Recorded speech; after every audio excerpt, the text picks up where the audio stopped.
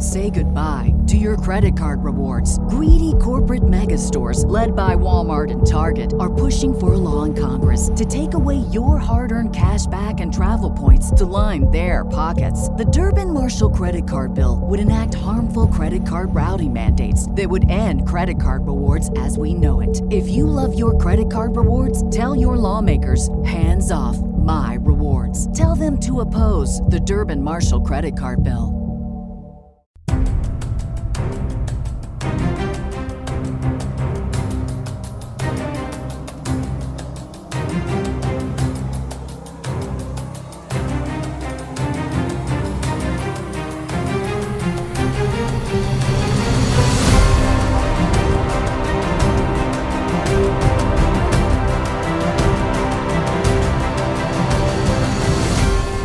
Hello and welcome to Bend the Knee, a Song of Ice and Fire podcast. I am Sir Matt, the revolutionary.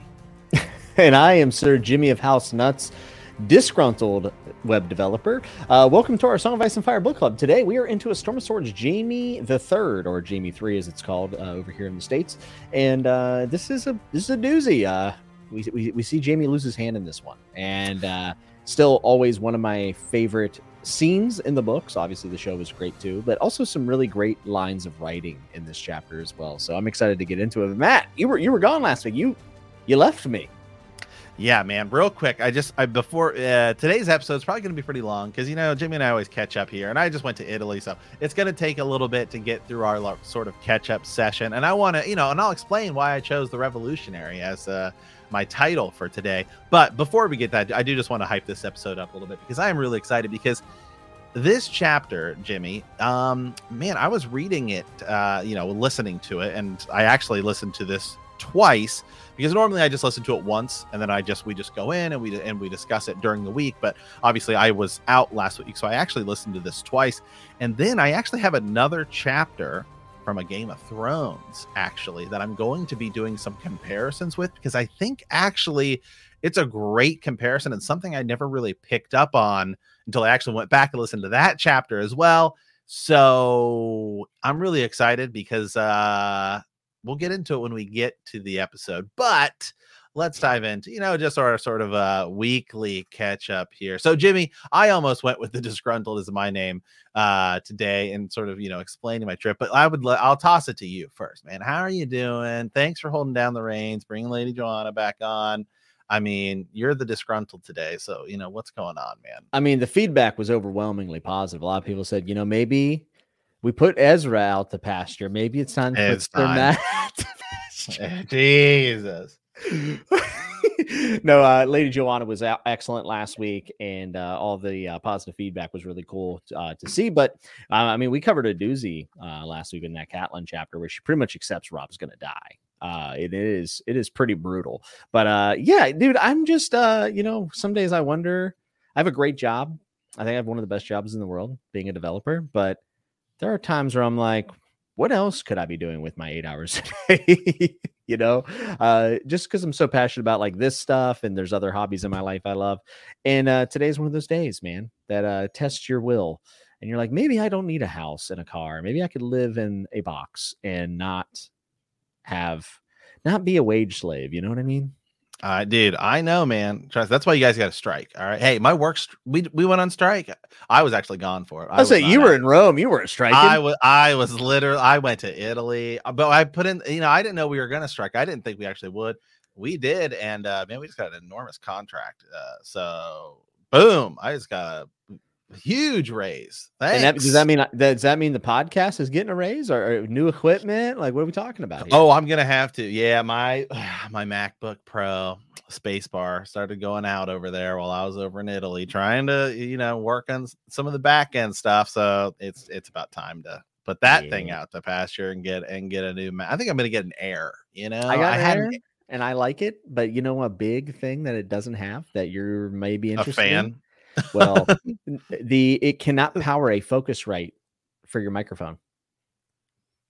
Oh, yeah, it doesn't have the output.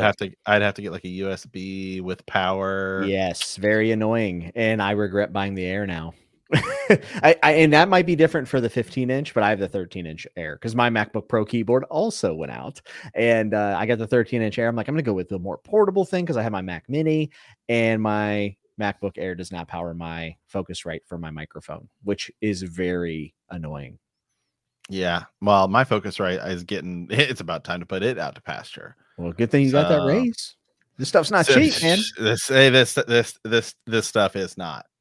So, well, let me tell you, Jimmy. Here's why I chose the Revolutionary. Okay, because as far as I'm concerned, they say time is cyclical. The history just repeats itself. All right, things just happen. It's like things happen. You look at it now. It's like, hey, 100 years ago, there was the Spanish flu, right? Oh, and then you fast forward, it's COVID. It's like almost like the same thing's happening. I literally fly over to Italy, and all these stuff starts going down with Israel and Hamas, and they're saying that we might not be able to fly back because I didn't even think about that. It's next door. I mean, it's literally like the next door neighbor with all that stuff going on. Anyway, actually, that stuff didn't impact us, but a lot of people there, like actually hearing people talk, they were all talking about it because it is a lot closer. Over here in the United States, we talk about it as if we have, any actual involvement in it. But over there, I mean, dude, it's especially as we went further south, because we went to Venice, then we went to Florence, and went to Rome. So you're getting way down there. And so that, they were definitely talking about that over there. Anywho, the reason I chose Revolutionary is I think it's time for 1776 again, because British Airways is the single. This is a rated R podcast, and I normally actually keep it PG-13, but I'm about to go rated R here because British Airways is the single biggest piece of shit airline that possibly exists because they're terrible. I mean, it's like I've had bad experiences with airlines before. I've had better experience with Spirit. I've had better experience with Frontier. You're serious. Better than Spirit? Spirit, I would. I've heard when you walk on Spirit, they spit in your face and say, "Nice to see you." Yeah, but I've actually never had any issue with Spirit. I'm sure they. No, I've never even flown them. I'm sure we fly them a lot from Portland to Vegas because it's like pretty short. I don't know that I would want to do like where your baggage gets transferred. We have a layover with Spirit. Anywho, I've flown Spirit a lot, and I've actually really never had any actual issues with them. But yeah, dude, British Airways. So we go to the terminal in Portland. Okay. And we're supposed to fly Portland to London to Milan, Italy. Okay. As soon as we get on the plane, they're like, hey, your flight's canceled. Your second flight, your London to Milan. So it's like, okay, well, whatever. So then we also chose like an aisle seat and a middle seat, and we get on there like, no, actually, you guys are two middle seats. I'm like, well, we have the like ticket, and we have the email confirmation. I'm like, well, that's not what we show. So like, I don't know what to tell you. So we're like, okay, we'll just have to have our credit card deal with it when we get back or whatever. So we get on the plane, do that. Actually making it there was kind of okay, although the food on the plane was terrible. And but whatever. It's plane food isn't bad, but it's actually on that long of a flight, they actually give you like meals, and it was pretty mediocre at best. Anyhow, so we get over there, we get to London, and they're like, hey, your flight's canceled. So now they're like, okay, what we're gonna do instead is after we get there and we have to go through like security again, and you're flying from different countries, so you have to like get all your stuff checked and all this stuff.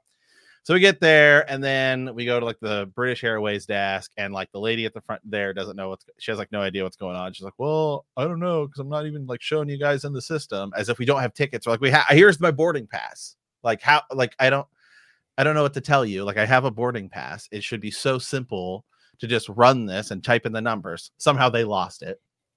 So they get another boarding pass. Then they give us these like meal vouchers. So then we fly from London to Madrid. We get to Madrid, where we're now supposed to have a connecting flight to Milan, Italy. We get to Madrid, and we get to our gate, and they say, nope, plane left. They left early. So they left early. So there's 8 of us. there's 8 of us, and because they were all on the Portland flight to London, same thing. And they were there before the doors closed. They said, yeah, they wouldn't let us on. Oh, yeah. So the 8 of us turns into like I swear to God, like at least 20 to 30 people that were all messed up by British Airlines. So we have to stay a night in Madrid. So they send us this hotel that obviously it looked like it was under construction, and like I don't even speak Spanish. So like thankfully like Teresa like spent a year in Spain. It's like pretty fluent in Spanish because none of them spoke English. So like if I were going by myself, I'd be like fucked. Like I mean, I would be like I would be like como se dice every single word that I need to tell you because I have no idea.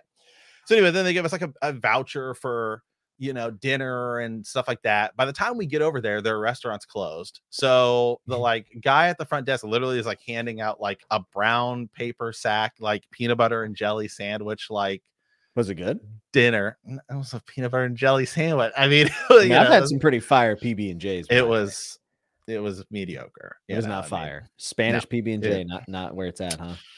No. They over there, Europe's way more hardcore about the food. They don't have all those great additives that we have here in the United States. So at any point, did you think about just going back home?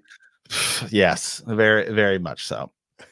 So anyway, then we go to sleep in this hotel. I sent you a picture of it, and I was like, dude, this thing's like under construction. I was like, this is the tiniest little I was like, whatever. I had to check for bed bugs to make sure didn't have bed bugs or anything. Same thing. We're supposed to get a breakfast at their restaurant, but we had to leave early to catch our flight. The whole deal. So anyway, then we finally get to Milan, and where we actually had a hotel. Like we were supposed to, because we were supposed to fly directly in, have a hotel, take a train from Milan to Florence, which we did end up doing, but we had to reroute the whole thing, and we were gonna have to call our credit card and all this stuff. Anywho, so that was experience number 1. Right now, the second thing was flying out, which you would think hopefully is going to be fine as well. So the day before, we're going to check into our flight. I'm literally in the Vatican, like I'm at the Pope's house, and I was making jokes on Twitter and sending you guys jokes about the Vatican has no Wi-Fi. Like, can somebody ask the Pope his thing? So maybe it was God being like, "This is what you get for making fun of the Pope." Okay, it's possible. I mean, it's possible.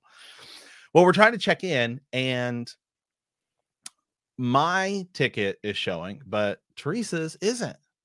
And we booked them together. Like they were booked together. Like, well, we don't even show you having a ticket.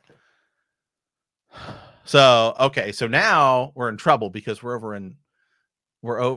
flying out the next day, and the time zones are all jacked up, right? Because so we have to call like we're in Italy. I'm like, I hope this is the right number. I don't know, because it doesn't look like a 1-800 number. It's like 0. It's got extra digits and stuff because you're overseas. So we call, and it sends us to some thing in India where the guy's like, you just have to go to the airport. It's like, no, why can't, like, you should be able to pull it up on your computer or whatever. He's like, no, you just have to go to the airport. He's like, I can't help you. So we have to wait for like 2 hours. So we like leave the Vatican where we're like, trying to see everything, go back to our Airbnb to try and check into this flight. And then we end up calling the United States, and they're like, well, we're not showing anything other. So then we have to call our credit card company, which is Chase, Chase Bank. Chase literally calls them, and 10 minutes later is like, gets it figured out. Okay, now we're smooth sailing. Another bump in the road, but at least we're smooth sailing. Yeah, you're gonna get home. Until the next day when we show up to the airport, and they're like, "Oh, actually, we had to reseat every single person, and I mean every single person on the plane." So they moved like every single person's seat on the plane, like around. So like everybody, then they're like, "Well, you still had," because we paid for like an aisle seat. Because my back's bad, and Teresa's pregnant, so she needs to get up a bunch. So we bought like an aisle and a middle seat, because it's one of those big planes where you got like 2 and then like the 4 in the middle, and then like whatever. So then they tried to take our bags, and we're like, absolutely not. And we had to go full American Karen on them and just be like, absolutely not. I was like, absolutely not. I don't care. You have to call the U.S. Embassy. I'm gonna get like Joe Biden on the phone. Like, I don't care, dude. You're not taking my bag because you're gonna lose it. And so we went full Karen, and they finally let us do it. I hate doing that, but we just had to. Had to freaking do it. Then we get to London, and the people that are on the same plane with us were trying to fly to Phoenix, and they did the same thing that they did. That all those people, they did the same thing they did to us on the way in. Where they're like, they're all checking in, and it's like 40 people, and they're like, yeah, that flight to Phoenix, it's leaving early. So all these people are gonna have to wait.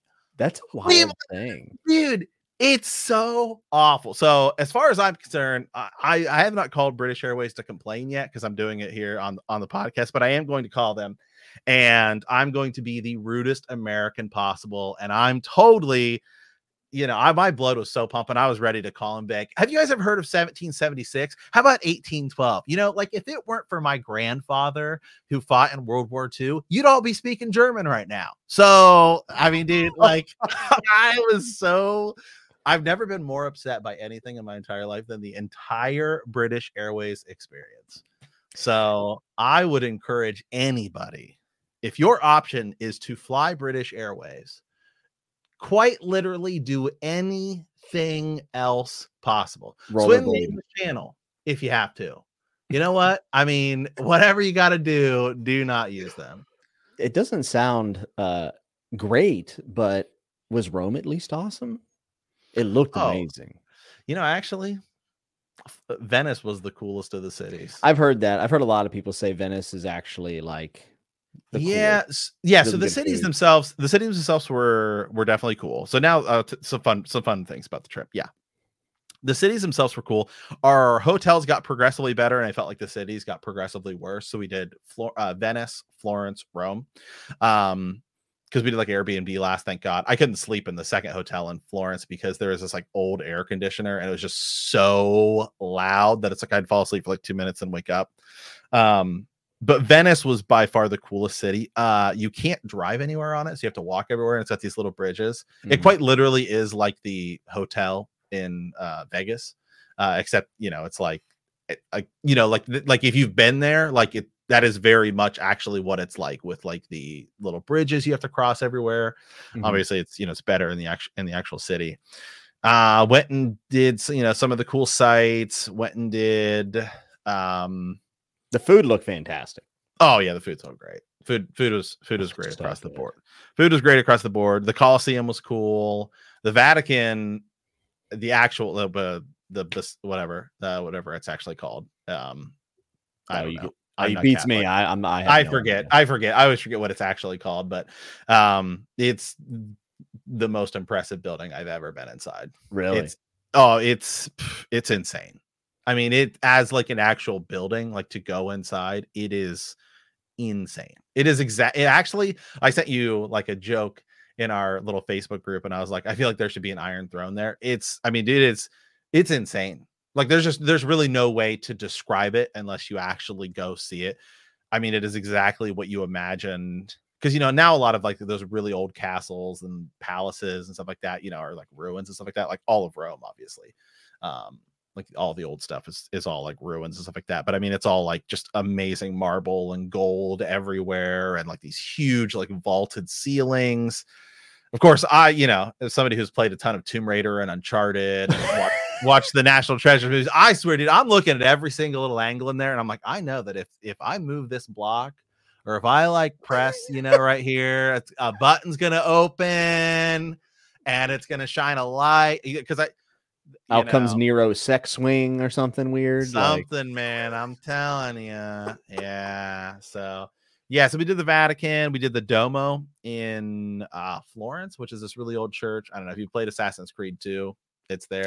Look how all of the landmarks. You're like, that's from Assassin's Creed. It's from Assassin's Creed, man. I know when I got to the top, I was like, you climb to the top of this really old building, and I was like, all I know is that if Assassin's Creed 2 has taught me anything, is that as long as there's some hay at the bottom, I could jump off and be and be fine. So we did that. So obviously that the food was great. Literally everywhere we went, I ate pizza, ate gelato everywhere. I actually lost like 10 pounds. So probably a lot of walking, right? Yeah, we walked about 7 miles a day. Yeah, that'll do it. Yeah. Every time I go to Yeah. Vegas, I eat like just, I mean, I gorge myself because that's why we go to Vegas, but I always end up coming back lighter because I walk like 30,000 steps a day. Yeah. Yeah. Walking's good for you, man. We don't get enough of it. It is good. And, the general lack of all the MSG and everything that's in America's diet because they're so much stricter over there. Mm-hmm. Yeah, for sure. I've always wanted to go to Italy to see Rome, but the main thing is the food. So I hope one day that I can go, and I will try to avoid British Airlines. Just seriously avoid. Yeah. And honestly, if I would, so we did 3 nights in Venice, 3 nights in Florence, 4 nights in Rome. I'd honestly flip it. I would flip it around. Rome, I mean, and I'm like a huge Roman Empire, like, buff. Like I loved like all that stuff. But I don't know, it's just kind of a city, really. Mm-hmm. I mean, like the Vatican and then like the Colosseum's like super cool. It looked amazing. I mean, yeah. I mean, it's super cool. And Florence is just kind of like a city, but again, it's a little. But Venice is honestly the one. If you're gonna go, that's the one I'd recommend. Just do not, under any circumstance, go during its winter because it floods and it. Just being there, I was like, I mean, we didn't have any flooding, but I've seen pictures and it would be like a terrible experience. Yeah. I think being in Rome and just standing there and being like, this stuff has existed for so long, and like the pinnacle of the world at one point was here. It's just like maybe slightly humbling. It is. I mean? No, yeah, it's super cool. The only thing that kind of sucks for me a little bit is I'm much more into like Rome history, like ancient Rome history, and so much of it, like even the buildings, stuff like that, have been rebuilt over time and stuff like that. So it's much more like Roman Catholic history. Mm-hmm. Like there's all these things that are added to all these places and stuff like that. That just because of whatever. So, like, I mean, yeah, if you're really into like Roman Catholic history, then it's like like even cooler. I'm not super into that, but like the ancient Rome stuff is there's just not as much of it left. Yeah. I didn't see. I was hoping to see an aqueduct, but those are like further out because. Mm-hmm. So, do you think that there's still more to see? Like, if you went back, would there still be stuff to see? In Italy? Yeah, definitely. Mm-hmm. I would go to different cities. I'd go to like the coast. We didn't go to Naples. Naples had like an earthquake beforehand. Oh. And also I think, in Italy you ain't got to worry about that stuff, but I don't know. I will say the further we went south with all that stuff going on in Israel, like you could hear more and more and more people talking about it because it's just across the Mediterranean Sea. It's like it's it's obviously a pretty just a horrible situation in general, and I'm sure it's a world event at this point. Yeah, absolutely. So. Yeah, but it's just weird because like in the United States we look from afar at all that stuff going on, whereas like they're like that's kind of like our neighbor, our next door neighbor, they're like got that stuff going on. Oh yeah, definitely. Yeah. So but yeah, I don't know. For as far as Europe, for me, it's like I'm out on England now. Like the British Airways may have ruined England for me. Matt, whatever happened to American Airlines? You know what I'm saying? They suck. I say, to be fair, I think all national named airlines are terrible. U.S. is bad. That's American Airlines. I fly Alaska. Okay, you fly Alaska. You stick with the states. I got it. Alaska Airlines. I'm on Pennsylvania Air tomorrow. No, I'm just kidding. What do you fly Southwest when you go to Denver? Yeah, I like Southwest. It's funny. I always hear people like kind of put their nose up to it. Like, I hate the unassigned seats, and I'm like, I've literally never not got the seat I wanted. Like, never, not once. I've always had good luck with Southwest. I will say, and not to turn this into like an airplane critique podcast, but I feel like ever since COVID, traveling is just far worse on airplanes for some reason. Like it just the experience has been much worse since everyone stayed in their house for like 2 years. I don't know why that is. I don't know if more people are flying now or less people are working or whatever, but I don't remember the last time I had something that wasn't delayed. Which can suck because, I fly a lot for work and I try to schedule it as tight as possible so I don't have to be there any longer than I need to be. So it's like I'm expecting to be here at this time. My meeting starts at this time. You know what I mean? It's like, oh, Right. I'm cutting it close. But at the end of the day, you just have to schedule around the possible delays, right? So Yeah, I will say real quick here, just some other things I learned from my time in Europe. So like we're talking about delays in airport there, like in the U.S. they're like take off your belt and take off your shoes. And all I went to technically I went to 4 different countries over there because I went to England, and I mean the Vatican didn't have an airplane, but it is its own country. But Italy and Spain, all that stuff, like none of them cared about taking off your shoes. None of them cared about taking off your belt, but all of them were like take off your watch. They were all of them were real hardcore about my watch. So I don't get it. I don't know what the deal is or whatever, but oh yeah. And then that happened too, where we got stuck in this line, and this lady was like, we had one of those the people when you walk through like the metal detector, this woman was patting down everyone. I mean, it was like she had a fetish or something, bro. I mean, she's just like the next person, she's just like patting them down. So at this point, I'd welcome it.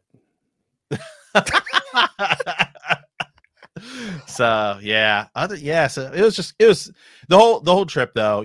Obviously getting to go over to Europe was fun. I'm so lonely that I bring prohibited items through the metal detector just so I can have a conversation with somebody. That's how lonely I am.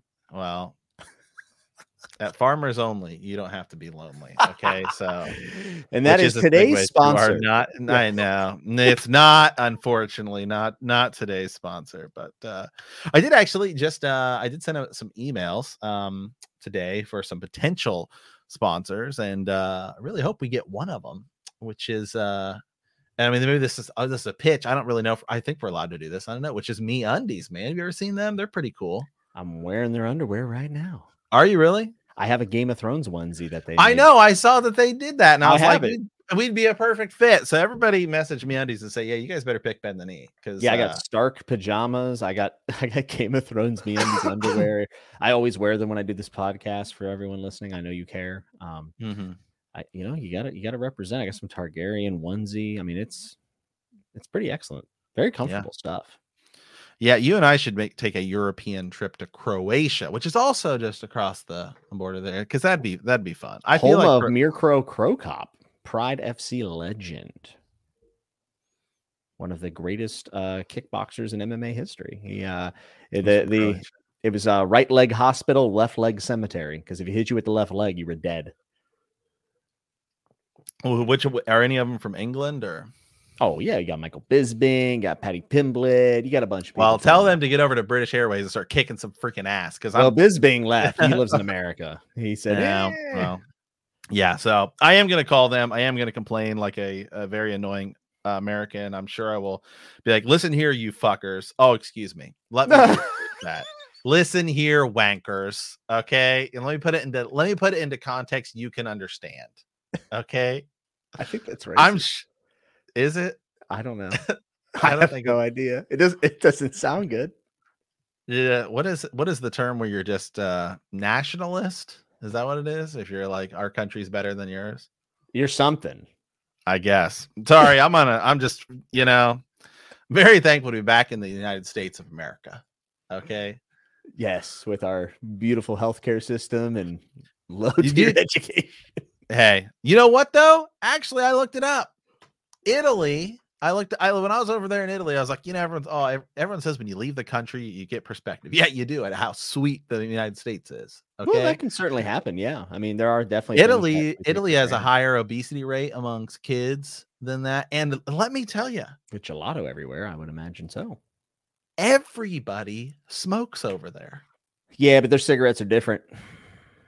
Well, like very different, very, very different. I'm just saying.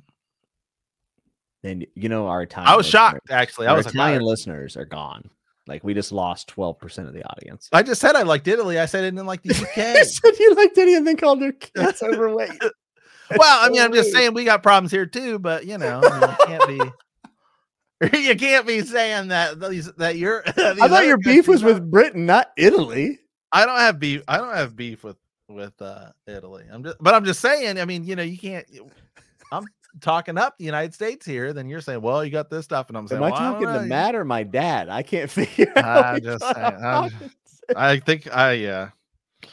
Anywho, you know what? Well, let's dive it. Let's with that out of the way. That's our rant for today. Jimmy and I had to get a little rant in. I thought I was upset. Yeah. Well, dude, you should have seen me yesterday. It was bad. Traveling is stressful as it is, so yeah, I can definitely understand. Yeah. Anywho, all right. Well, with that out of the way, I don't think there's any Game of Thrones news or anything. Obviously, the writer's strike is over, but I don't know. Now it seems like they might be going back to strike. Actually, Wait, really? Yeah, I don't know. It doesn't seem like it's fully over yet, actually. And there's more and more disgruntled workers I see as all these streaming services are jacking up their prices and not paying the actors more. So I was seeing today there could actually be some more delays down the line, but anywho, we did get a big, not a blog post though. Was there anything in it? Yeah, so back in March, Night of Cooters got a showing at the Midwest Weird Fest Festival in Wisconsin and won the award for best science fiction short. Well, good job, George. Someone commented, since we're being a little more rated R, I will quote it verbatim. Someone commented back on Twitter, and I think these people suck, but it just said, write the fucking book, George. Jesus. Like, God damn, you can't do anything without people just cursing him. No, that's good. He looks great. He's holding up and he has his little hat on and his little vest. He looks good. Yeah, but so no Game of Thrones news. No, it was House of the Dragon. Yeah, that's about it. We talked about Craig and Stark getting casts. We did. We did talk about that 2 weeks ago. So no, not a lot of news other than the fact that we're kind of waiting for that summer 2024. Yeah, I did see some. I don't know if it was it Collider or CBR or one of those, or Screen Rant or one of those websites that honestly kind of sucks. And there was some argument. I saw a Twitter feed about it too, where they said that Wheel of Time is the new pinnacle of fantasy TV shows. I was like, what? I was like, it's just to get clicks, dude. That's all. I know. I saw it when I was, Brandon Sanderson watched it live with Daniel Green and Dusty Wheel, who are two Wheel Time, people. And Sanderson did not like it. He did not like it. He said he liked season 2 more than season 1, but he pretty much panned it. I mean, it was I didn't like it either, but I was just like, how can you not? I mean, and I know obviously we're Game of Thrones and Song of Ice and Fire homers here, obviously, but I mean, when you think about it, I guess there's probably 5 big sort of fantasy shows on right in that are, I guess they're not on, but they exist right now, which you would say House of the Dragon, Wheel of Time, Witcher.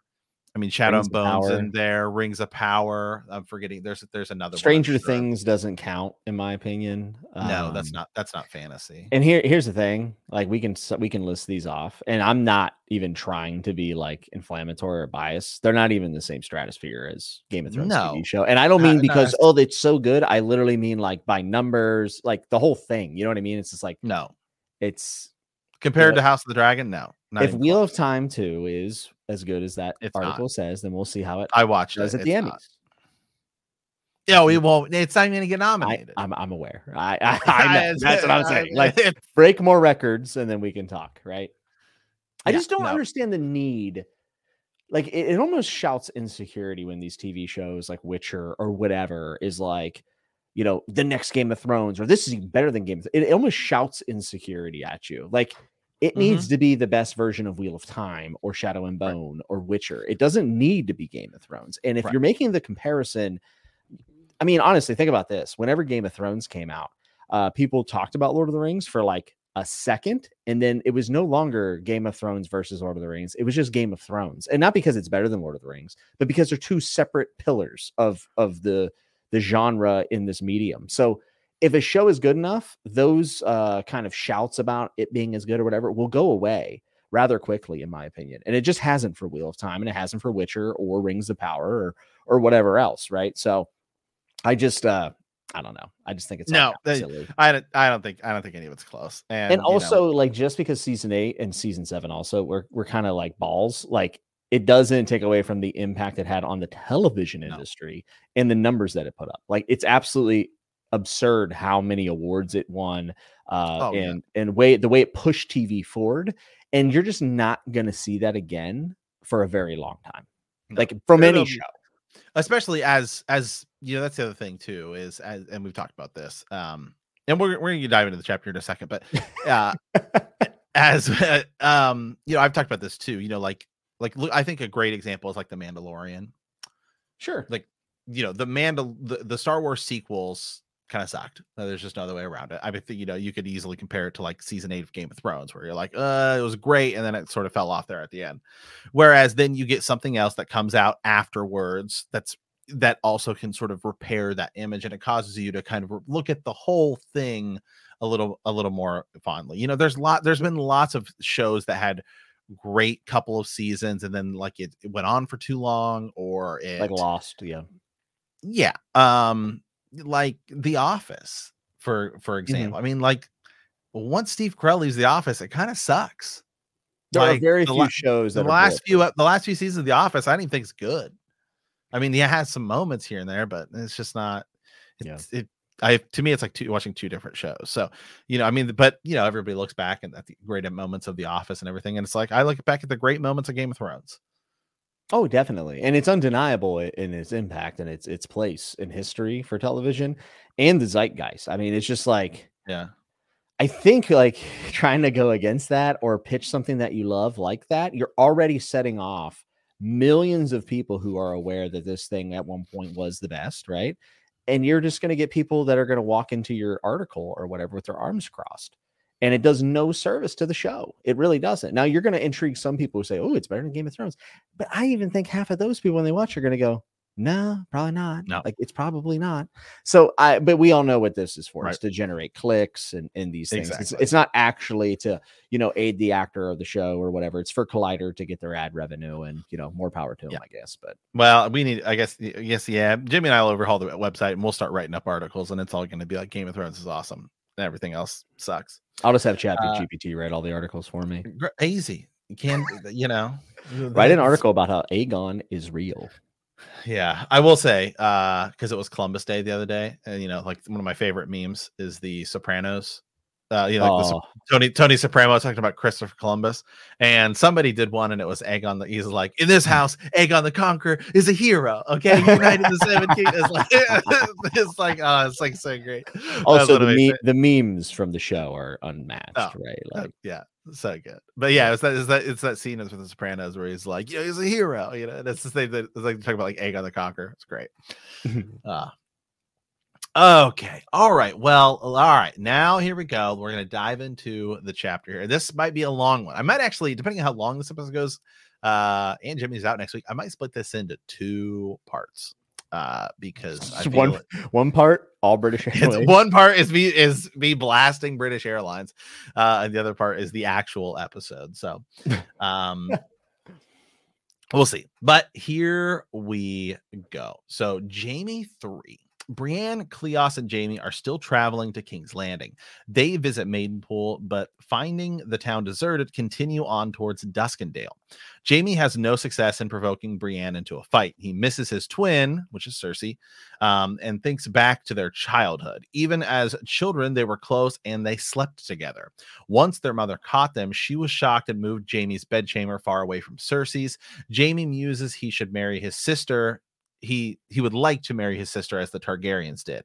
Suddenly, they are attacked by archers. Jaime and Brienne charge at them, and the archers run away in the forest. They go back to find out that Cleos is dead. His horse threw him off, but and you know, as his feet are stuck in the stirrups, he was dragged with his head bouncing against the ground. Jaime takes Cleos' sword and attacks Brienne. Although he is still chained, he's confident that he can beat her. They fight for a long time. Jaime is amazed at her skill with the sword and realizes that she is actually stronger than him. And finally, Brienne beats him. When they look up, they're surrounded by a number of men. Jaime recognizes them as the brave companions. They quickly inform him that they have gone over to the Starks. Jaime and Brienne are severely beaten and taken prisoner. Jaime warns Brienne that she will likely be raped and advises her not to resist because it will make it worse. He tries to save her by telling her that telling the brave companions that Tarth is called the Sapphire Isle and that Brienne is actually worth a high ransom. He tries to persuade the leader of the brave companions, Vargo Hoat, in releasing them for a high ransom. Vargo replies that he will give Jaime's father a message. His men grab Jaime and hold him down, and Zolo raises his sword and brings it down as Jaime screams. Yes, and Jaime even has the thoughts that they're only kidding. They're trying to bluff me. They're trying to get me to wet their pants, but little do they know I won't, and I won't scream. And then they chop his hand off. Crazy. Yeah, and there's a ton to break down in today's episode. And like I said earlier, I actually have something that I want to pull up as well, which is actually a Bran chapter. I say go off. I say do like what you found. I think go for it. Yeah, Bran 2. So I guess we'll get to that because that's kind of a big important piece really to this, which is honestly like Jaime losing his hand. I think is probably the thing people are going to remember most about this. Yeah. And then maybe we'll do this in reverse because I think that's kind of like the big moment. Because some of the world building stuff here is also kind of cool, like where you hear a little bit about like the Boltons and Harrenhal, and you can feel a little bit more of that Red Wedding coming, right? A little bit like it's the signals. If you're really helped it, I swear to gosh, sorry about that for those. So here's the thing, folks. Me and Matt do this podcast over video, and he has the new iOS. I got Mac OS. No, and I gotta he does certain gestures with his hands because he talks with his hands. Emojis come up on the screen, and then it breaks his camera for like 30 seconds. And just watching the emojis pop up, I know his camera's about to freeze, and it's the funniest thing. Like I love it. Yeah. So anyway, I might even leave that in there. That way people can see it. So anywho, I'm just going to sit with my hands like this so I don't trigger anything. Gosh. When you and I were doing it the other day, we were like so confused as to what was like. It took a while. It took a while to figure it out. So anyway, like I was saying, some of the world building stuff, there's a lot of precursor here to the Red Wedding, right? With like, the Boltons and Harrenhal, and like what's going on there. And then some of the stuff too, I was kind of thinking about with Cersei and Jaime, and like their mother is like the one who kind of finds them and like freaks out, and then she dies quite afterward. Like, it's her mother's maid that finds them, Joanna. Right. Yeah. Lady Joanna, but not Lady Joanna. I know it's confusing. But still, their mother would have to know about it. And then like, does Tywin know from that at that point? Like there's a lot of stuff here that's alluded to that we don't ever get to. But the thing I want to talk about is actually Jaime getting his hand cut off. And one of the things that this kind of reminded me of, and let me get it pulled up here, is actually when Jaime is fighting Brienne. This is the part I kind of want to that I'm hyper focusing on today. When he is fighting her, he's going through these waves of emotions and he's sort of thinking about things, and just some of the text here. So on one hand, there's actually a lot of like, I don't know, like sexual innuendos and stuff like that too, which is like a Jaime Brienne relationship too. Like George specifically uses the things, the swords kissed and sprang apart and kissed again. Love it. Good diction. Love it.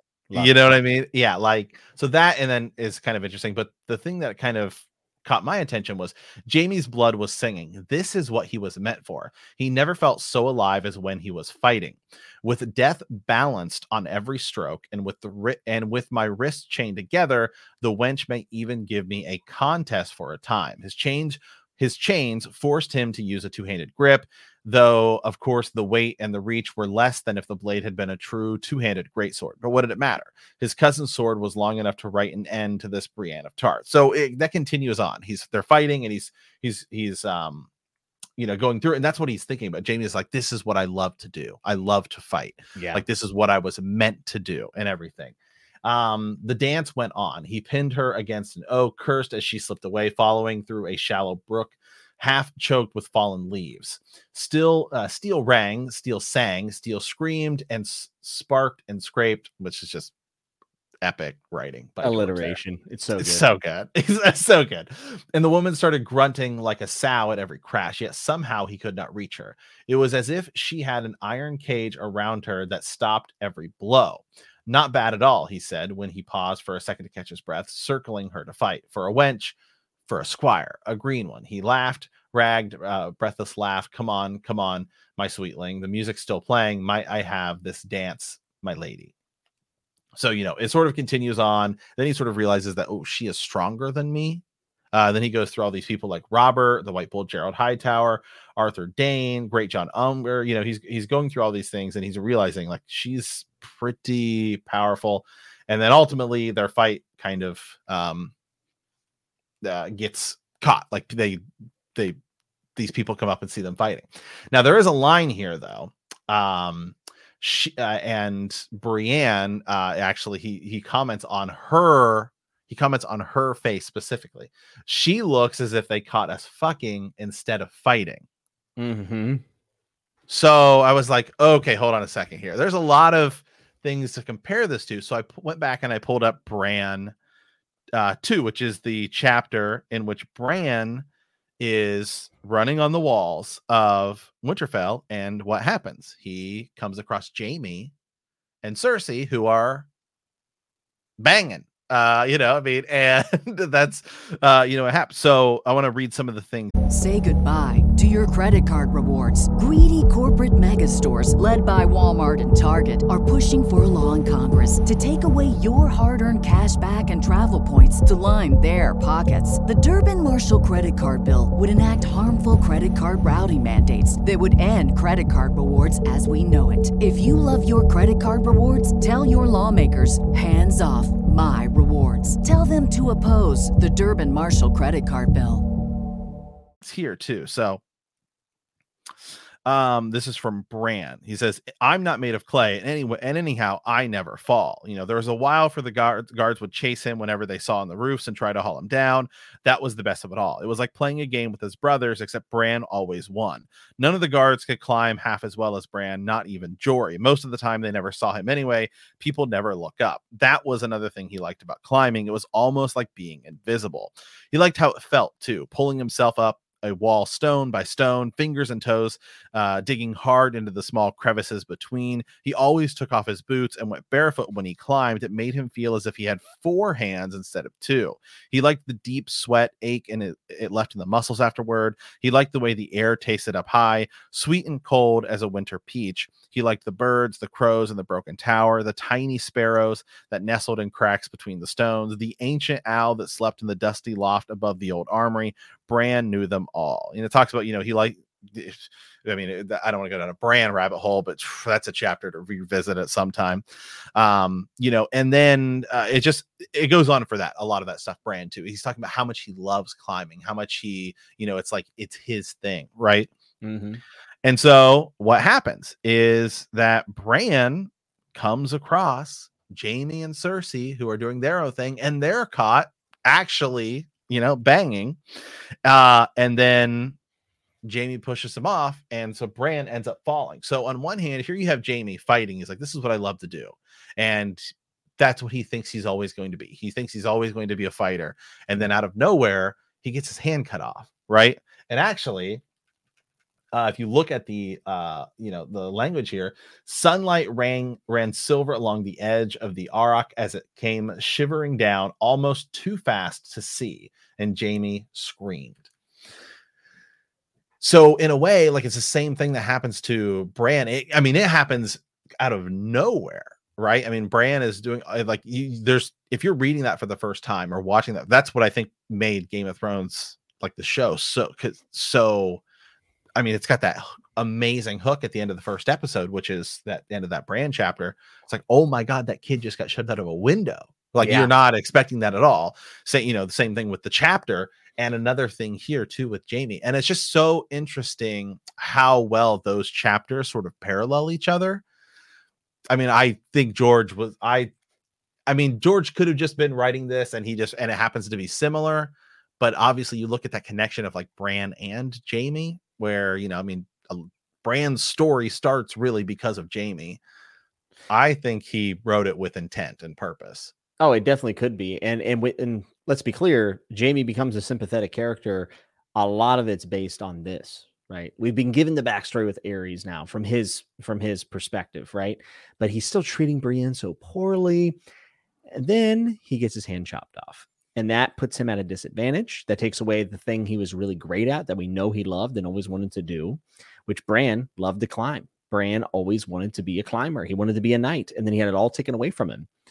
And Jaime, wants to continue to be a knight, right? He wants to continue fighting. He just wants to be with Cersei. And now his hand is cut off. And this will change his entire trajectory. And it's super important to the character arc to make him seem a little bit more sympathetic for us as the reader, who should disdain him for shoving a child out of a window. Without this moment, I don't know if his redemption would be as successful as it is in the later books. Agreed. Yeah, 100% agreed. And it's not only the fact that he loses his hand, but it happens out of nowhere. And I actually I much prefer the way it happens in the book compared to the show.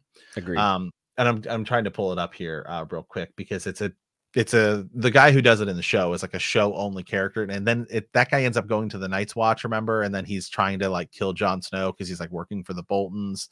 And I think his name might actually be like Rourke or something. I can't remember the show. I think I'm pretty sure that's his name. It's a show only character that does it. They couldn't get a Dothraki, I guess.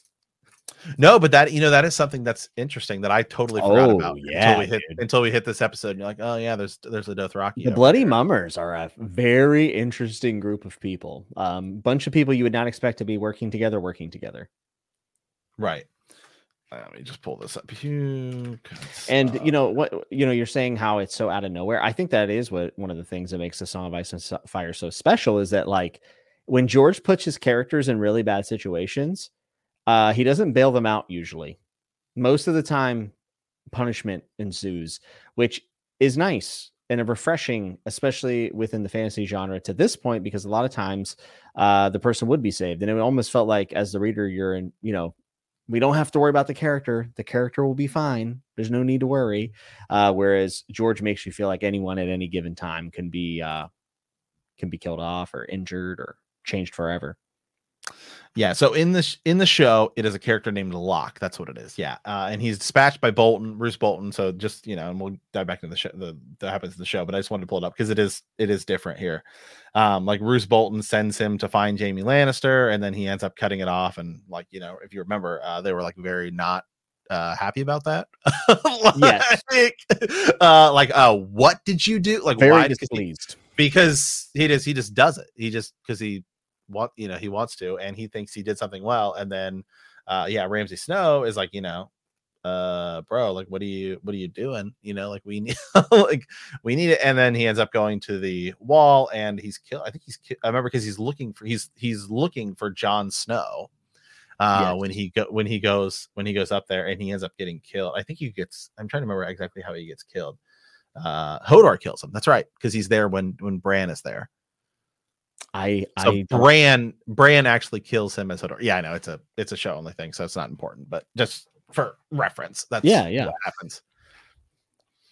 Yeah, so totally different in the books here.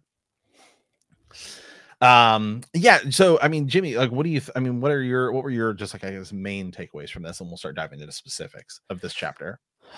So it goes a long way to continue to build the tension between Brienne, but it also then crosses a line into respect, which is kind of like tinkered with a little bit prior to this chapter. But this is the chapter where Jaime, while he's fighting Brienne and thinking all these callous things of her, almost accidentally stumbles into giving her credit.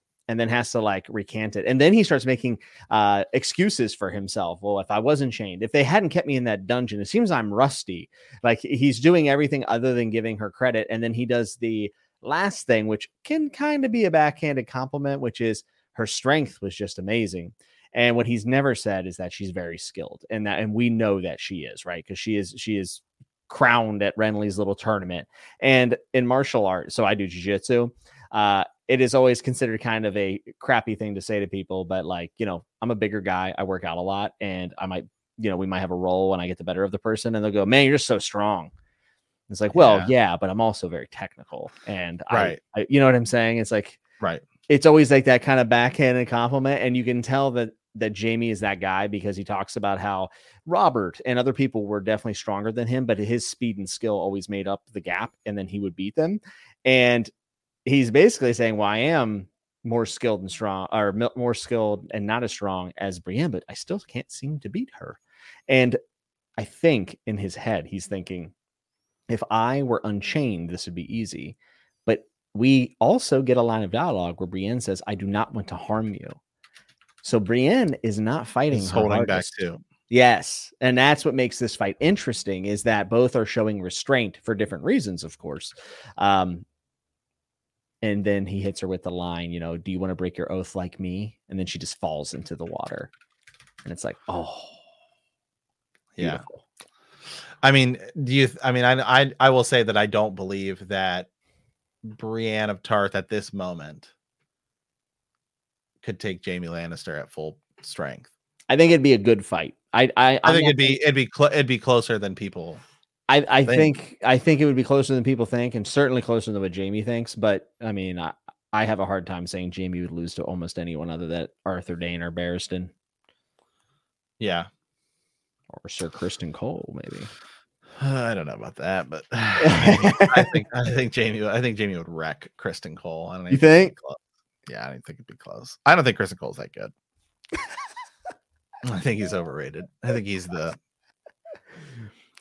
Justin Herbert of the he's had to come for Justin. Well, I just do something. Prove it. Prove something. I just traded for him in my Madden franchise. Madden. I mean, he's great on Madden. Yeah, exactly. Yeah. But yeah. So I don't know. I feel like Jaime would probably wreck her. I think it'd be pretty close. I think because Loras is very good as well, and she beat Loras pretty convincingly. Yeah, and she is huge. I mean, she's Sir Dunk's ancestor. Come on now, it's in her blood. That's true. That's true. But he might have also been like, I guess a part of that fight too. You have to think, does Loras? I mean, I think a lot of people underestimate her because they think, oh, definitely, there's no way I'm going to lose to a woman. If you went into that fight being like, she's deadly, and I have to give her like my 100%. Yeah, I mean, I'm not saying Brienne sucks. I mean, obviously she's really good, but I mean, when you're talking about like the pinnacle of the, I mean, they're probably at this point the two best, alive in Westeros. Yeah. Now, like Brienne of Tarth is like, Brienne of Tarth might be like top 5 of any character in the show because she's like a beast in the show. Up on the Hound. She beat the Hound. That doesn't even happen. In the books. Yeah, it doesn't even happen in the books. And then she also fights Arya after Arya is trained with, like, she beat up a child. Is that what you're saying? No, she fights Arya when Arya comes back from her Faceless Men training. Yeah, like, and she goes toe to toe with Arya. So, like, I mean, she's a pretty beast. Will she get? I do think ultimately her arc, she's going to have something pretty epic. I actually kind of think her story arc will probably be pretty similar, and that I kind of see her being the Lord Commander at the end. I think agree. I think that would work. I just don't. It's like there's some characters when you think about like what could happen to them and wins a winner, and like Davos is one of these characters. I don't really know what purpose their death would have other than for George to just simply be like, I just need to get rid of people. Yeah, I don't like think we're gonna to make it easier. Yeah, he's not gonna pull Rowling.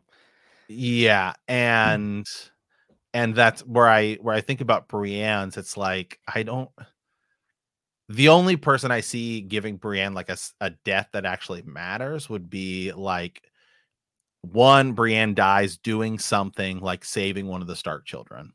You know what I mean? Like she would like sacrificing herself, and it's like, okay, she kept her oath would be the thing.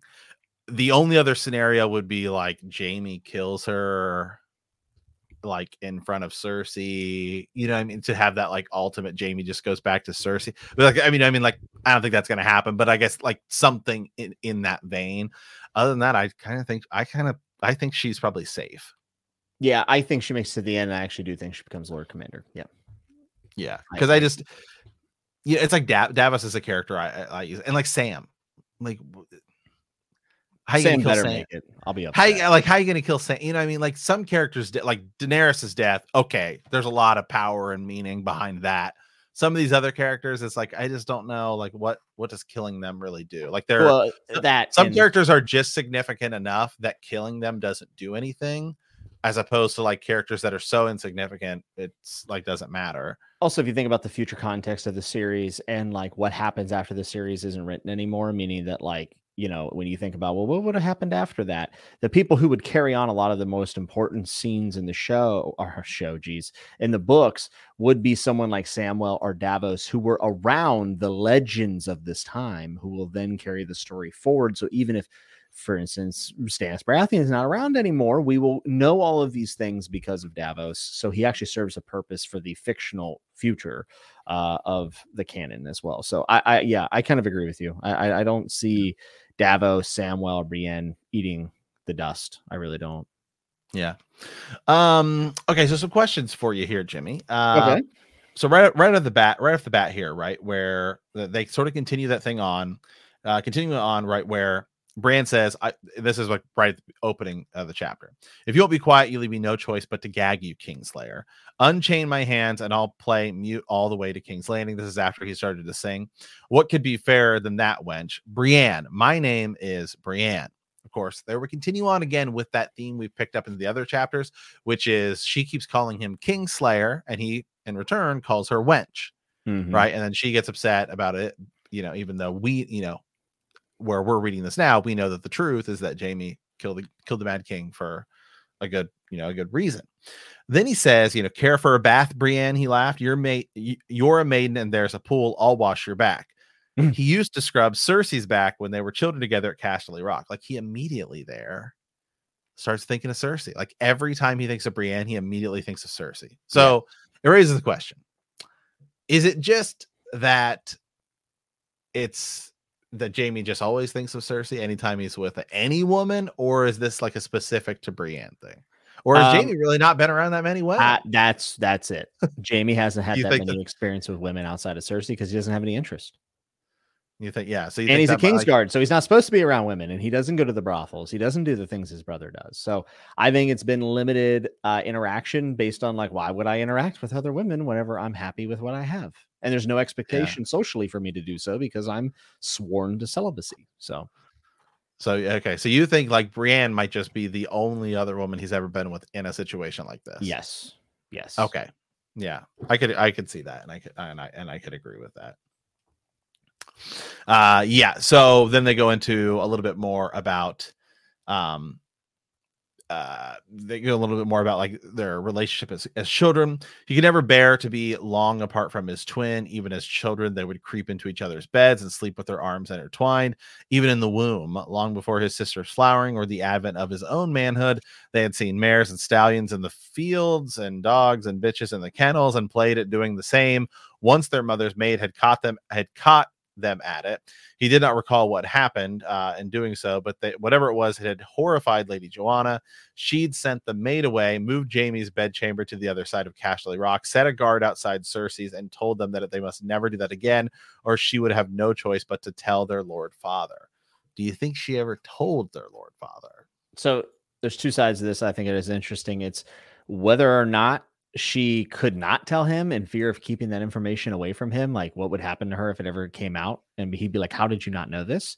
Or is she terrified to tell him because if he finds this out and this information is out there about his kids, maybe she disappears. I don't know. You don't think Tywin would just have her like whipped and flogged and drugged behind the mountain's horse? I think his wife? No. Well, no, it's his maid. Are you sure? I think it's the mother though, because he talks about it's the mother's maid, but then it says, but whatever it was had horrified Lady Joanna, which is his wife. She sends the maid away, and then she never tells. Oh, I'm sorry, I misread. Right. No, you're right. I mean, it's fine, yeah, because the way it is, it's kind of fast, so I easily see that. But yeah, so Joanna Lannister never tells Tywin. At least that's what it says here, or at least that's what Jaime would perceive because this is his POV. So she still could have told him, but as far as Jaime believes, Yes, I was mixing it up. I know the way it's written. Yeah. That's right. Yes, because I think isn't Lady Joanna also like a ship? Yeah. It's one of the ships Cersei Yeah. demands to be built. Yeah, Yeah. for her mother. Yeah. So my Right. bad. I'm bad. No, that's Yeah. Yeah, that's a good question. I don't know. See, I would imagine that she would have no. If they ever did it again, they'd have no choice but to tell their Lord Father. They need not have feared, though. It was not long after that she died, birthing Tyrion. Jaime barely remembered what his mother had looked like. Very sad. So also, she goes to the grave with that knowledge. Yeah, and now the whole Seven Kingdoms know because of Stannis. Right. Well, Stannis right, tweeted about it. Yeah, basically. So yeah, I mean, kind of interesting. There is she never tells Tywin about that. She just, I mean, what don't you think Tywin would ask questions about why the kids' rooms are now on the polar opposite side of So Casterly you're Rock? kind of leading into the fact that you think there's a chance that Tywin's known since they were kids. Yeah, I think so. I don't think it's unrealistic in this society. Which is right, which is more where I think he denies it than he just actually is ignorant to it. Yeah, I'm with you. Yeah, I think that is fairly likely. Yeah. Right. So, which even more so should which I think also plays into the Tyrion thing, which is why Tywin, it's like Tyrion is actually Tywin's best kid in a way. The most capable, possibly. Yeah. I mean, I don't know. Out of the three, Jaime might actually be the best of the three of them. But he doesn't care. He's so apathetic. He doesn't get. He doesn't care. They do really think about their family, though. I will say that they all do have Lannister pride, but they're all blinded by how they're ruining it. Right. Because Jaime, I mean, in all honesty, Jaime is probably, it's like Tyrion is sort of the good guy, and we view Tyrion as like a good character, but Tyrion does way worse things than Jaime does. Yeah, I think he did put a bastard on the throne, essentially, right? Like an improper Baratheon. He did shove a kid out of a window. But Tyrion, I don't know, that's a tough one. Actually, there's something we don't know. I don't, does Jaime know that Cersei's gonna kill Robert? That's a very good question. We talked about that last time about like potentially did Tywin know? I don't know that Jaime knows. I think Jaime knew. And the reason why is because he even talks about Robert being out of the way in this chapter. And there's no way Cersei didn't tell Jaime. It would have been smart for her not to tell Jaime. And that's why she probably did it, because she's stupid. And maybe it was part of his plan. And maybe it was just part of like, it might have been something to where it's one of those things where Cersei's like, I'll handle it. And Jaime knows that Cersei's going to handle it, but he doesn't know exactly how or when or what the details will be. Jaime is completely in this delusion that he thinks him and Cersei are going to be able to be together. He talks about in this chapter and says, like, now that Robert's gone, of course, this would cause a problem for Joffrey, but we use swords to win the throne, not names, and we'll do it again. And then he said, then Lannisters will be put on the same pedestal as the Targaryens and the gods, which does two things. One, it shows the ambition, and that Jaime is still, for all he is, he's still a jerk. He wants to be above everyone else, above the law, I think is the exact phrase he uses. And in that also, it shows how highly regarded the Targaryens are, even to someone like Jaime, who were above the law and above the Maesters and above everything, right? So he wants the Lannisters to take that mantle as well, but he doesn't want it because he wants the most money or any of that. He just wants it so he can marry his sister publicly. I don't think Cersei has any delusions that they'll ever be able to publicly do this. I think she's okay with keeping it secret, whereas Jaime, I think, wants it to be public. Right. And I will give him a little bit of, credit here. I mean, obviously, incest in our world is, gross and wrong, but I mean, to their point, I mean, when the Targaryens do it, people are like, okay, well, whatever.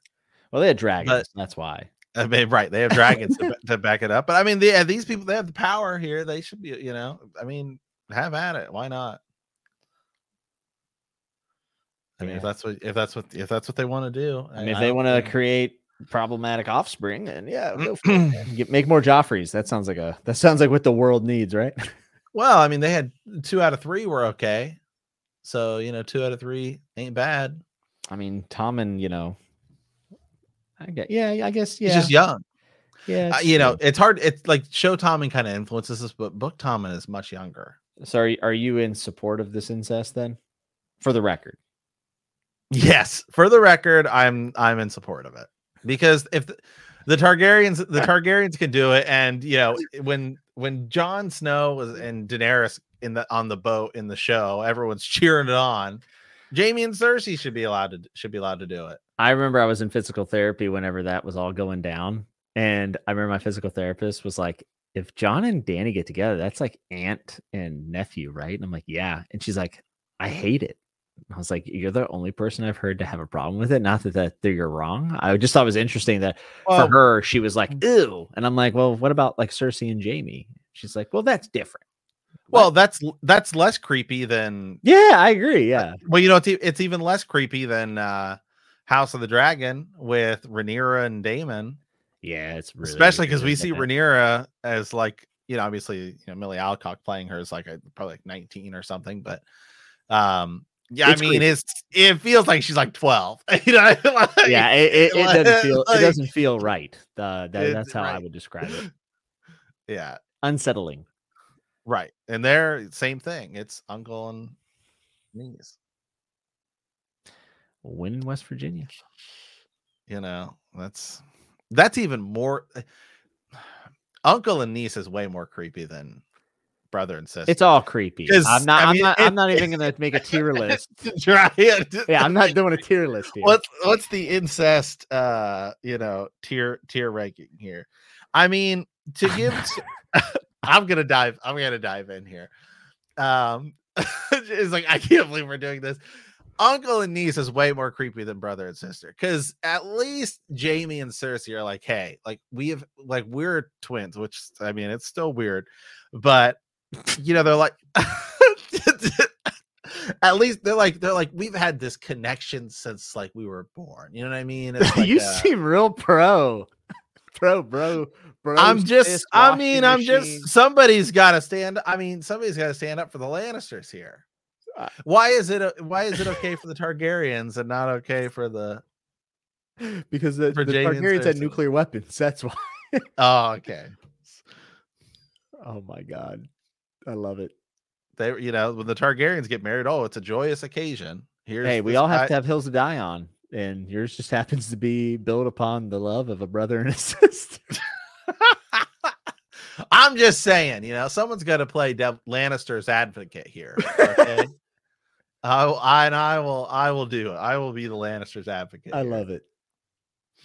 So, anywho, as we continue on here. So, like we said, then basically they start fighting, right? Brienne and Jaime start fighting, and we kind of went through quite a little bit of that.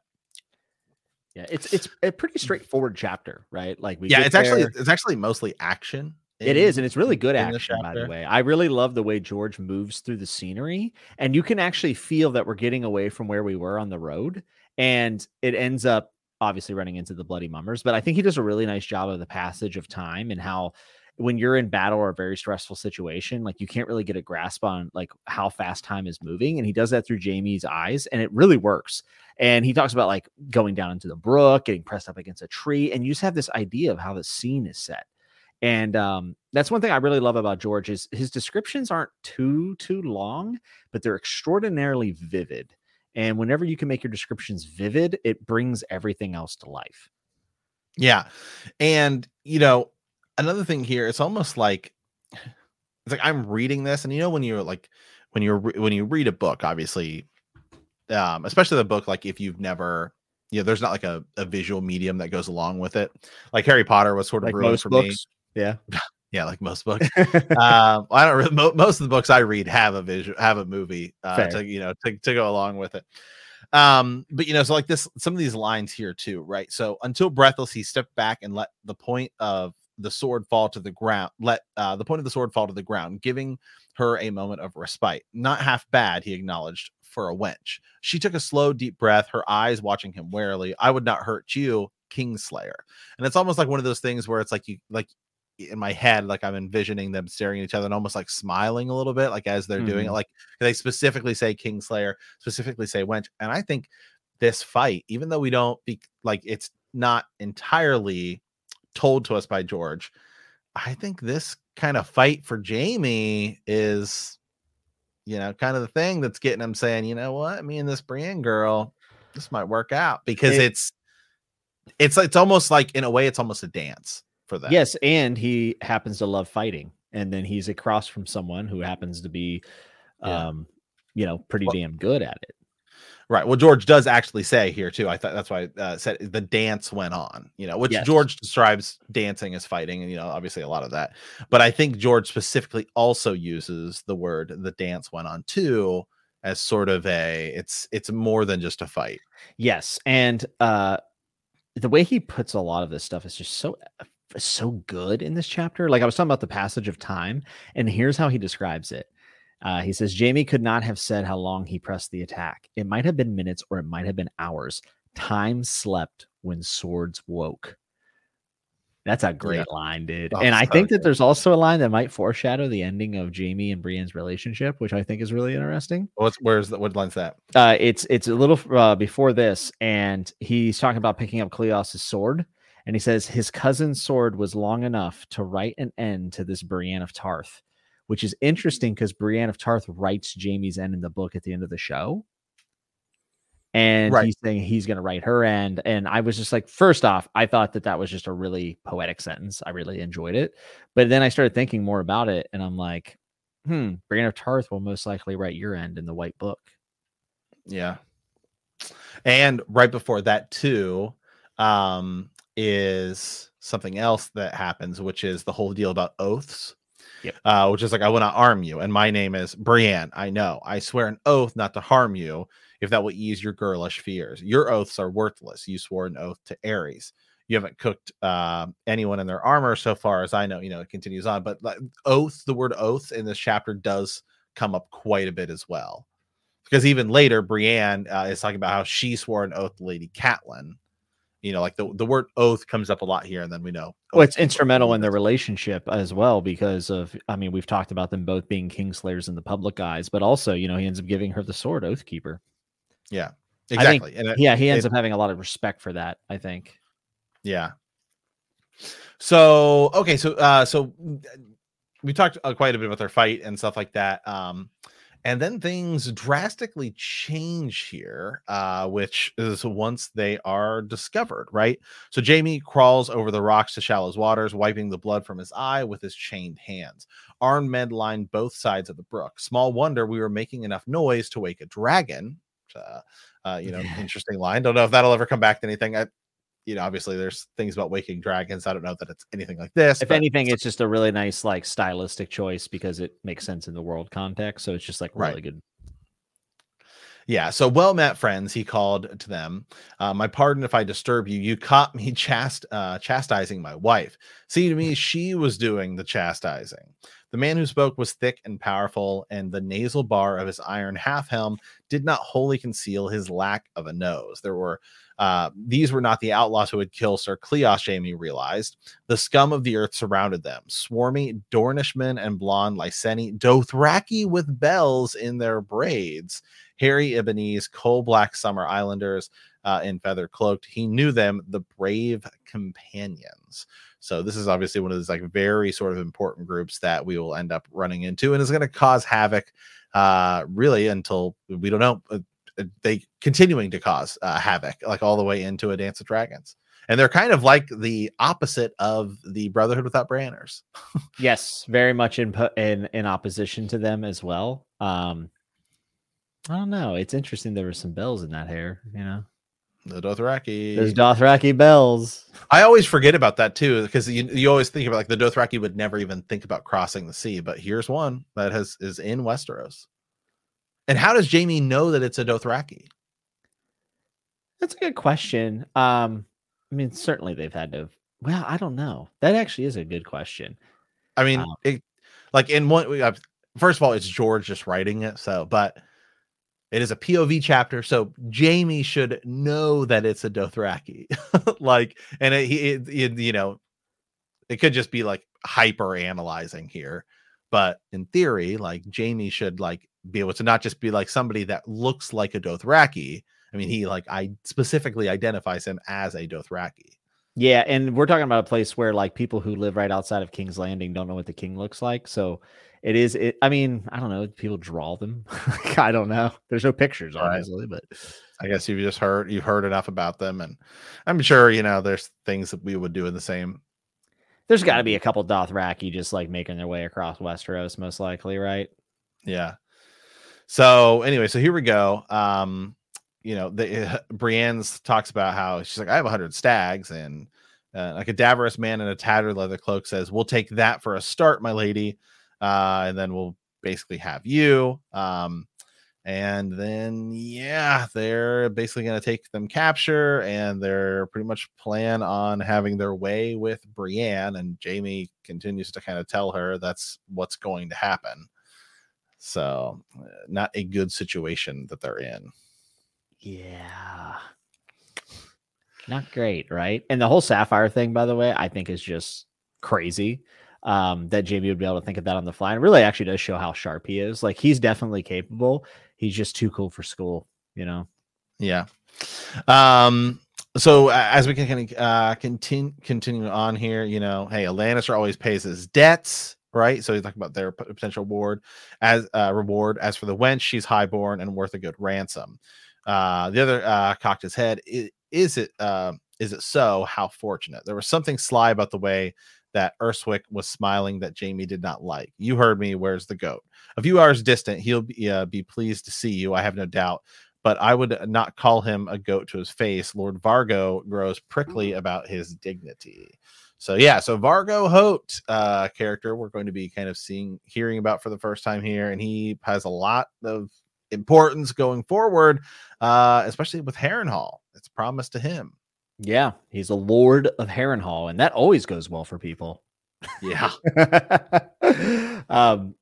Man, yeah, it does go south real quick, and the Bloody Mummers kind of are an example of just how much in turmoil this country is. They flip sides now, and allegiances are getting a little bit like blurry even in these situations, which is a little bit of a step towards what we will see where the Freys obviously jump sides as well, and the Boltons.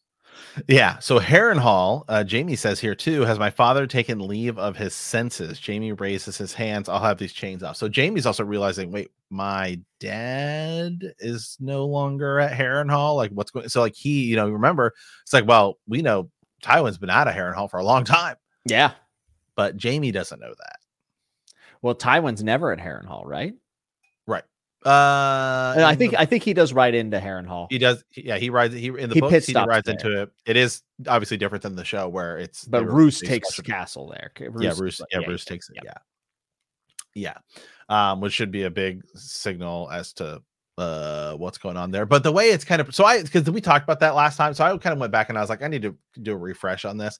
And the way it kind of is perceived is really more so like Tywin leaves and then Roose just takes it over, not like Tywin hands it to Roose. Oh, yeah. It's definitely not obvious to this point that the Boltons are working for the Lannisters. It becomes abundantly clear when we get back to Harrenhal with Jaime and Brienne.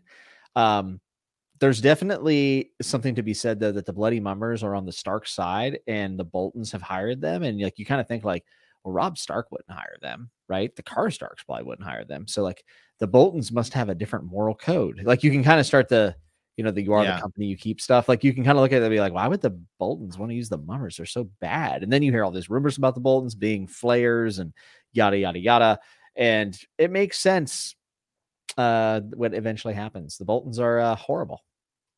Yeah. And that is, man, the seeds of the Red Wedding, as we've been going over these past few chapters, it's like, it's just, being able to look at it now with Roose colored glasses. Beautiful. It's Love it. It's so much more apparent. But another thing to hear too, which is kind of interesting here. So you and your father lost too many battles, offered the Dornishman. We had to trade our lion pelts for wolf skins.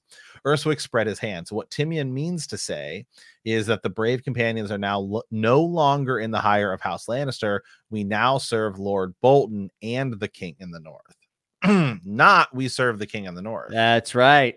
Yeah, for sure. It's like, oh, but it's just so quick and it's a one-line thing. But that's the way this whole thing has been for the past couple of chapters, is these tiny little lines here and there. I mean, obviously the biggest one was the Tyrion chapter where Tywin's like, oh, don't worry, I got a plan for that. Yeah, I mean, King of the North could be considered to be Roose Bolton's son at this point, Ramsay, right? He's up there. He's the one in Winterfell. Yeah. Yeah. So it's all just, you can just hear it. So Brienne continues on here. Lady Catelyn sent us in exchange for captives. He's under my protection. You know, Rourke hits him again, driving the air from his lungs. Brienne dives for his sword. You know, she gets caught, the whole deal. And it basically just kind of continues on here. And we find out that, you know, Jaime tells her, you're probably going to get raped tonight. I don't really know what to tell you. Like, well, there's a good conversation with him wherever he's like, don't fight, it'll be worse. And she's like, what right. would you do? And he's like, well, I'm not a woman. In his head, he like, I would make them kill me. Right. And he's like, but I'm not a woman. And I think he realizes who he's talking to. And he's like, she's going to fight. So that's where he thinks on his feet and tries to get him to be, get them to see her worth. Yeah. Yeah. It's the whole deal. Obviously it's a terrible situation for them. Yes. And I say Brienne's kind of dumb in this. She's frustrating because Jaime tells a lie and she's like, we're known for blue waters, not for that. And he's like, I'm aware. And she's like, is everything out of your mouth a lie? And he's like, a lie that's saving your life. Like, what?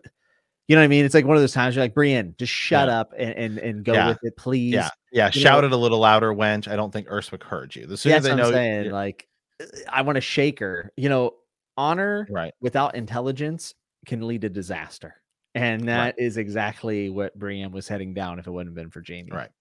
The other thing to take away from this too, also, by the way, is you know, as we love to break down the codes of A Song of Ice and Fire, the Sapphire Code, right? Which is that sapphires happen to be something that anytime they appear often lead to lies. Like the color code. Have you ever looked into that? The color codes of A Song of Ice and Fire? I know the Arbor Gold people like some kind of scheme or Sapphires is one that's usually dealing with lying, as you know, so like mayhaps and stuff like that too. Yeah, but sapphires is definitely one about like lying. Yeah, I've heard of mayhaps as well, but I did not realize that sapphires were part of it. Yep. Huh. Yeah, sapphires is part of it. And here Jaime is trying to tell a lie with, you know, sapphires, being like, oh, it's the Sapphire Island. So as it kind of continues on here, and then the last thing that sort of happens is Urswick comes in, you know, the fat Urswick shoved him in the back, and a jester in green and pink motley kicked his legs out from under him. When he hit the ground, one of the archers grabbed the chain between Jaime's wrists and used it to yank his arms out in front of him. The fat Dothraki put his knife aside to unsheath a huge curved arc, the wickly sharp scythe sword that the horse lords loved. They mean to scare me. The fool hopped on Jaime's back, giggling as the Dothraki swaggered towards him. The goat wants me to piss my britches and beg for his mercy, but he'll never have that pleasure. So here's Jaime also in a really bad situation thinking, nah, they're just trying to scare me. Nothing's going wrong. He's a Lannister of Casterly Rock, Lord Commander of the Kingsguard. No sellsword would make him scream. Sunlight ran silver along the edge of the arc as it came shivering down and almost too fast to see, and Jaime screamed. So just like that Bran chapter where Bran thinks, I never fall. Everyone says, oh, Bran, be careful. I never fall. And he didn't fall, to his credit. Bran did not actually fall since he was shoved. Yes. It's kind of the same thing too, which is why I brought that up, because I think they're kind of similar things, and obviously the connection between those two I think is something that like really parallels itself here. Oh yeah. And also just about the world, that this implied safety based on your status is kind of eroding. And it's going to continue to erode whenever we see the Starks underneath the treaty of, breaking bread, and being underneath someone's roof is going to also be ignored, just like his status as a Lannister here. Yeah. So let me pull this up here. So sapphires don't necessarily, mean lies exactly. They actually mean, it's actually secrets, but in a way, it's sort of lies too, because you're going to lie about something for it to be, like a secret. So yeah, so that is what it is, but it does come out here as well. I was just trying to find something else that happens to come up that would be kind of interesting. There's a ton of them with the sapphires, but yeah. So Jaime, as we said here, same thing kind of, I think that happens to Bran, is now his entire world is totally changed because of this, and he didn't, like, he's going into it thinking that's not even going to be the case. Yeah, people are getting the shocking sense of reality, taste of reality that they didn't know that they were living in. Yeah. Okay. Anything else on this chapter, Jimmy? Anything? No, I feel like we wrapped it up pretty well. I think so. I'm excited to kind of see what we can take away from this the next time we see Jaime, but also maybe the next time that we run into Cersei as well. Yeah. Exactly. So, all right, guys. Well, as we said, we've been saying these past couple weeks, if you guys want to send us a raven ahead of time, next time we'll be into Arya 4 of A Storm of Swords. You can do that by sending us a raven at btkcast@gmail.com, or Instagram, or any of the places you want to message us, or our website itself, bendthenepodcast.com. You can do that, because we'd love to share your guys' thoughts, and here's what whoever said about this chapter or this thing, or one of your big takeaways from it as well. Yeah, for sure. Yeah. So, okay. So with that, like we said, we want to thank you for playing the Game of Thrones. Our next episodes, we will be discussing A Storm of Swords, Arya 4. And if you like our podcast, don't forget to subscribe, like us, write a review, leave a comment, or send us a raven at btkcast@gmail.com or bendthenepodcast.com. We'll see you next time. And remember that winter is coming.